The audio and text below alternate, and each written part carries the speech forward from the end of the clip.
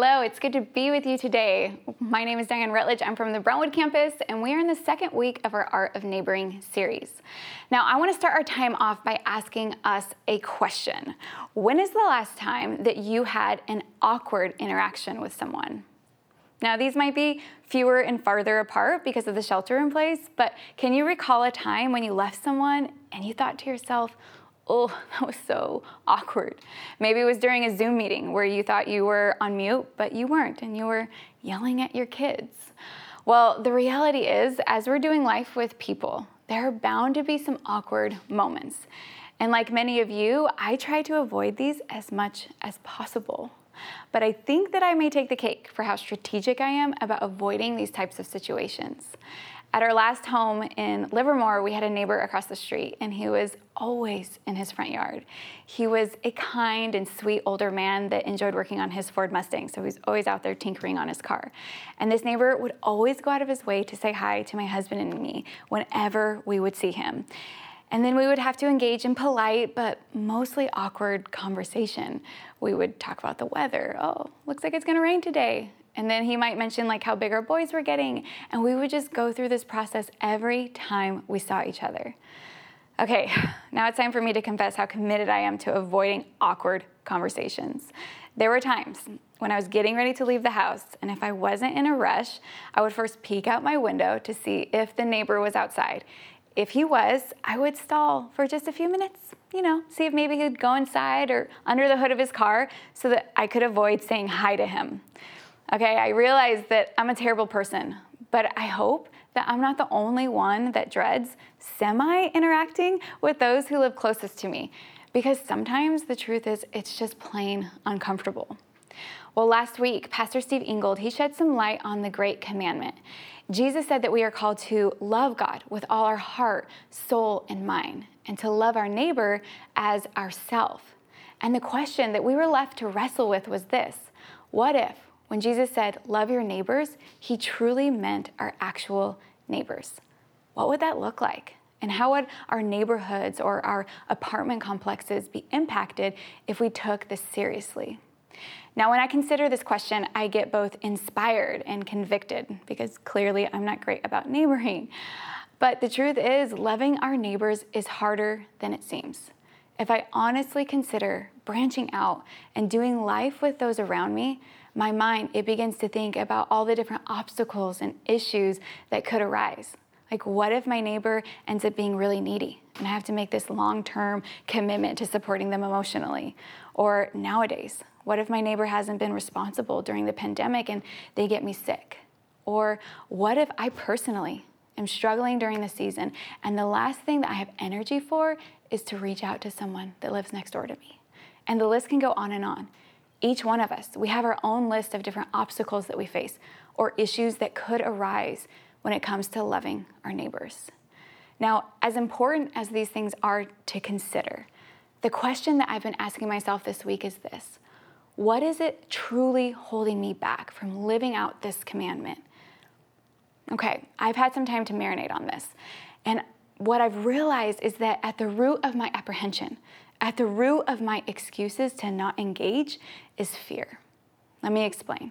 Like, if we go back to that list and I reflect on those examples, I have a fear of losing my time. What if someone's super needy? I have a fear of losing my safety. What if someone gets me sick? I have a fear of privacy. What if there's a neighbor that doesn't have boundaries? Now, perhaps you can relate to some of those fears, or better yet, you've experienced some of those things firsthand. Now, when it comes to fear, it can both serve us or cripple us. There may be times when it's not wise to engage with a certain person for various reasons.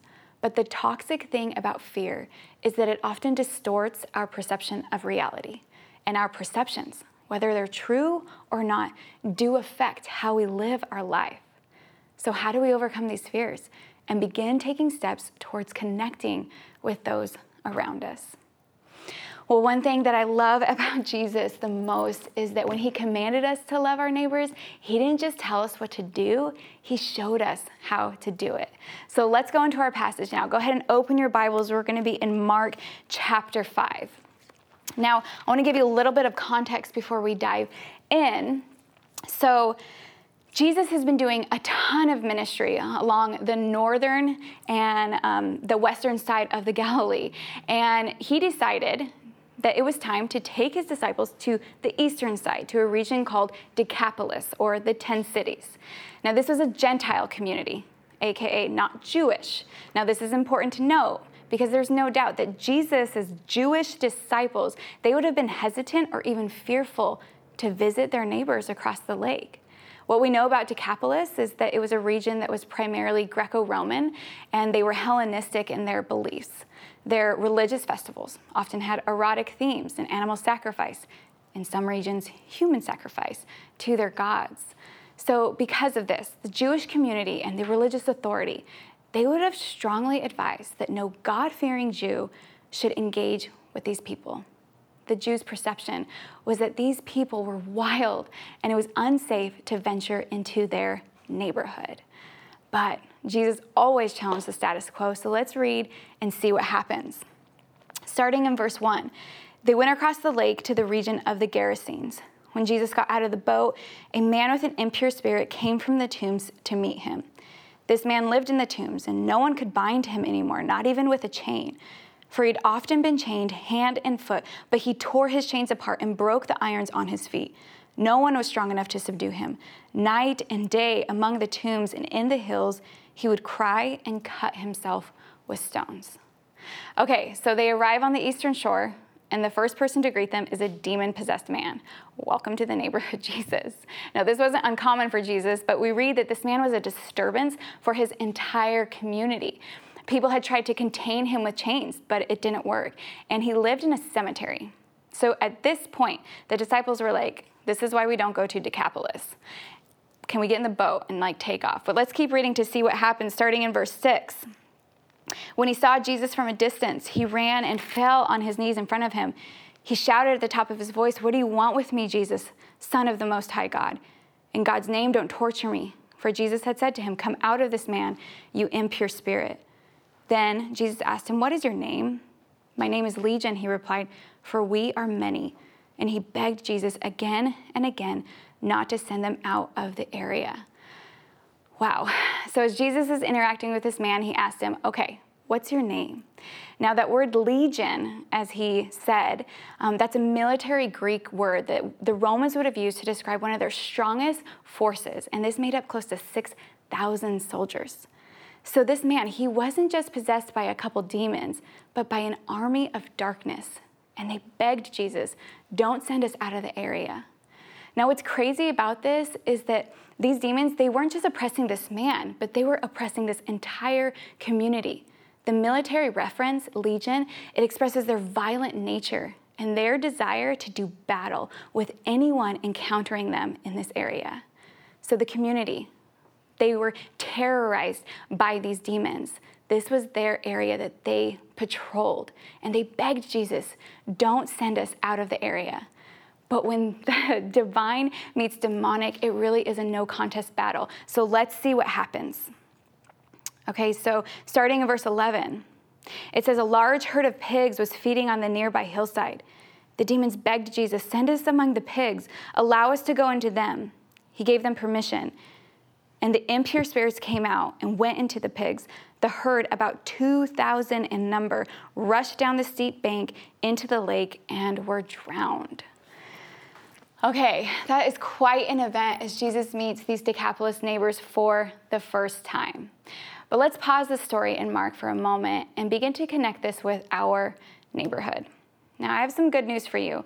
I can say with 99.9% certainty that when you meet your neighbors, they will not have a demonic legion oppressing them. Now, some of you may be thinking, you haven't met my neighbors. Okay, that's fine. Maybe they do, but perhaps in the story, you can relate to having neighbors that are disruptive. They make a ton of noise and they party too hard. Or on the other end, your neighbor is too uptight and complains about you way too much. Well, I can relate to this. We had a neighbor that we shared a back fence with, and this neighbor really enjoyed smoking marijuana. Okay, whatever. But there were times when we could smell the smoke inside our homes because of how close together our houses were. Well, one day my kids were in the backyard playing because I have 3 little boys and they love doing this. And my oldest came up to me and he asked me, "Mommy, what's that smell?" But as I looked at his face, I was like, oh no, this isn't a conversation I'm prepared to have with you, or that I even really want to have with my 7-year-old. And it was in that moment that I just got annoyed. And out of my frustration, I began to form a perception of who this neighbor was. Well, during a bad winter storm, the fence that separated our houses, it fell down. And a few days later, we got a knock on the door from our neighbor. She came over to ask if we would be willing to share the cost of replacing the fence, and I ended up chatting with her for some time. Now, honestly, when she first introduced herself, I was a little confused because my perception of who I thought she was didn't match the person that I was talking to. She was sweet and considerate and kindly interacted with our kids, and I'm pretty sure that if I had had the courage to talk to her, she would have been understanding about my kids smelling smoke when they hung out in the backyard. Okay, so I share that story, not because we became best friends and it has this fairy tale ending, but because I saw this neighbor as a disruption to my life. So I allowed a chasm to grow between me and her, but I had never met her. See, as Jesus was doing ministry, we see time and time again that he welcomed disruption. As he was interacting with people, what we would see as a disturbance, he would see as an invitation. While I was writing this message, the craziest thing happened. I often worked in one of the bedrooms that overlooks our front yard. And one evening I had the windows open and I was typing away, and I overheard a conversation of a young woman passing by. She was on the phone, and as she was walking past my house, she said, oh my gosh, I cannot stand my new house. My neighbors are already complaining that we're too loud. Now, when I heard that, my jaw hit. I was like, I'm talking about loving our neighbors. Now, I don't know anything about this girl's story or how loud she was being, but what I do know from briefly overhearing her conversation is that she felt unwelcomed by her new neighbors, by her new community. And I couldn't help but think, what if her neighbor had responded differently? Instead of seeing her as a disruption, seeing her noise as a disturbance to their peace and quiet, they saw it like Jesus, as an invitation to connect. I think more than ever, friends, that there are people around us that are hurting.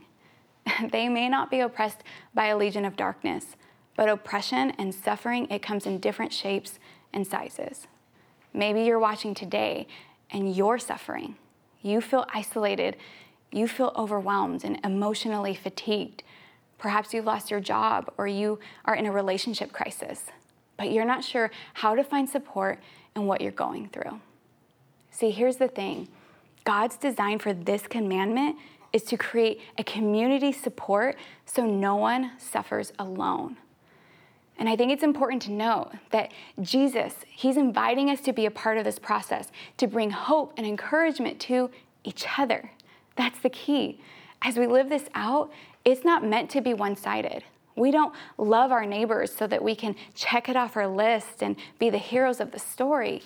We do this because this will bring life and support to us and to those around us. This is good. Okay, let's keep reading our story to see what happens. Okay, starting in I'm on the wrong page. Let's see, starting in verse 14. Okay, so those tending the sheep or tending the pigs ran off. And at this point, the 2,000 pigs have just run into the lake and drowned. And so these guys, they ran off and they reported this in town and in the countryside. And the people went out to see what had happened. When they came to Jesus, they saw the man who had been possessed by a legion of demons sitting there, dressed in his right mind, and they were afraid. Those who had seen it told the people what had happened to the demon-possessed man and told about the pigs as well. Then the people began to plead with Jesus to leave their region. Okay, so the pig herders ran off to tell everyone there's this new guy in town and he is causing quite a ruckus. Now, when the people from the community came to see what had happened, we read that they were afraid and they actually asked Jesus to leave. So another observation that we can take from this story is that we may try to connect with our neighbors and you could be met with both apprehension or rejection. At the Brentwood campus, we know this incredible couple that has been deliberate about connecting with their neighbors over the last few months. And back in May, this couple went cherry picking, and they decided to get enough cherries to share with everyone on their block. I wish I lived on their block. And they hand-delivered each one of these treats to their neighbors. But there was one neighbor specifically, whenever they knocked, he didn't answer his door. So instead of harassing this guy, they decided to just leave the jar and the cherries on the front porch. Well, the next day, as the husband was leaving for work, he saw the jar and the cherries thrown on his front yard. Ouch, talk about rejection. Now, as painful as this rejection is, and I know for this couple it was really discouraging, we can't let that fear keep us from trying to connect with the people on our block or in our complex. And here's why. Watch and see what happens. Okay, so verse 18. As Jesus was getting into the boat, they were like, leave. He's getting into the boat, and the man who had been demon-possessed begged to go with him. But Jesus did not let him. But he said, go home to your own people and tell them how much the Lord has done for you and how he has had mercy on you. So the man went away, and he began to tell in the Decapolis how much Jesus had done for him. And all the people were amazed. Now, what's interesting about this story is that Jesus says yes to two requests. He says yes to the demon's request to go into the herd of pigs, and he says yes to the community's request for him to leave. But when this man, he asked to go with him, Jesus said no. Why? Well, the answer is found right here. He said, go home to your own people and tell them how much the Lord has done for you and how he has had mercy on you. See, Jesus may not have been welcomed in this area, but he left behind something powerful. We read that he began to share in the Decapolis area, and all the people were amazed. The man that had once been possessed by a legion of demons, God would now use in mighty ways to minister to his family and neighbors in ways that people from outside the area ever could. Friends, we might think that church is the be-all, end-all for how someone hears and experiences Jesus, but what we see time and time again is that people discover Jesus through the testimony and lives of his followers. See, God hasn't placed you where you are by accident, but by divine placement. And I think about my own story. I didn't just grow up in church, and I definitely didn't just show up to church one day. But I did have multiple interactions with people that had experienced transformation through their faith in Jesus. And see, their faith in Jesus, it amazed me. It piqued my curiosity, and it eventually opened my eyes to see God moving in my own life. See, the truth is, you may have neighbors that would never set foot in church, but they're willing to spend some time with someone that knows Jesus. And I also want to point out that loving your neighbors, it doesn't mean that you're inviting them over to force them to hear your typed out testimony. I know for some of us, like we've been taught that as believers, we need to evangelize and push Jesus into every conversation. But loving your neighbors, it's not about having an agenda. It's about meeting them on their turf and loving them where they're at. No strings attached at all. Now, the good news is if entering our buildings, it's not an option. People can still experience Jesus because Jesus lives inside of us. And he's actually appointed us to display this message of hope to others. Paul talks about this in his letter to the Corinthian church. In 2 Corinthians 5, here's what he has to say about this. Starting in verse 17, he says, therefore, if anyone is in Christ, the new creation has come. The old has gone, the new is here. So you're a new creation in Christ, right? And he says, all of this from God, who reconciled us to himself through Christ and gave us this ministry of reconciliation. That God was reconciling the world to in Christ, not counting people's sin against them. It says that God gave us this ministry of reconciliation and that he has committed to us the message of reconciliation. Who has he committed the message of reconciliation to? To the pastors? To the well-versed or super educated? To the most righteous? No, he's given this message of reconciliation to you. And then in verse 20, he says, we are therefore Christ's ambassadors, as though God were making his appeal through us. Isn't that powerful? God is making his appeal to the world through you, and he believes in you. In fact, he delights in giving you this ministry of reconciliation because he values and treasures you. He knows you're not perfect, just like the demon-possessed man, but he is still sending you out. Now, the question that popped into my mind as I was writing this was, how do we realistically do this? Now, I understand we're in a unique season where meeting our neighbors can actually be difficult because of social distancing and social bubbles. So as a team, we've been working really hard to create a resource to help you take a COVID-friendly approach to connecting with your neighbors. You can find that at cornerstoneweb.org/neighbors. And this is great. This is going to be a foundation, just a good way to start. But here's the thing. Let's not overcomplicate how to love our neighbors. Start small. Get to know them, and then be intentional to connect with them however you can. Well, as we come to the end of this story, I want us to take a moment to think about the demon-possessed man. Wow, what was it like for him to walk back into his community after being healed? I imagine that he had a mix of feelings and emotions. In Luke's account of this same story, he records that this man had not worn clothes for a long time. So he was the neighborhood exhibitionist, and perhaps he was a little self-conscious to see people again in his right mind. I wonder if on the walk back into town, he was worried, and he had to overcome his own fears and his own shortcomings of connecting with people again. See, I used to think that the greatest miracle in the story was that Jesus healed this man, but the true miracle is that this man went back to his neighbors. Despite all the obstacles and preconceived ideas that they would have had about him, he boldly shared the love of Jesus.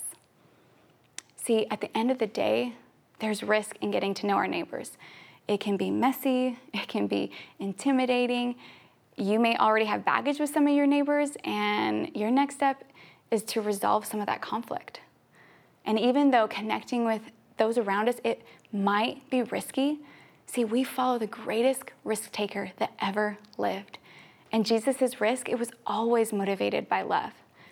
The day that Jesus went to see this demon-possessed man, he took risk. He risked his reputation because a Jewish rabbi shouldn't go to that Gentile region. He risked his safety as he and the disciples were actually almost capsized on their way over there. You can read about that in the passage right before. But Jesus, he was willing to take this risk because that's what love does.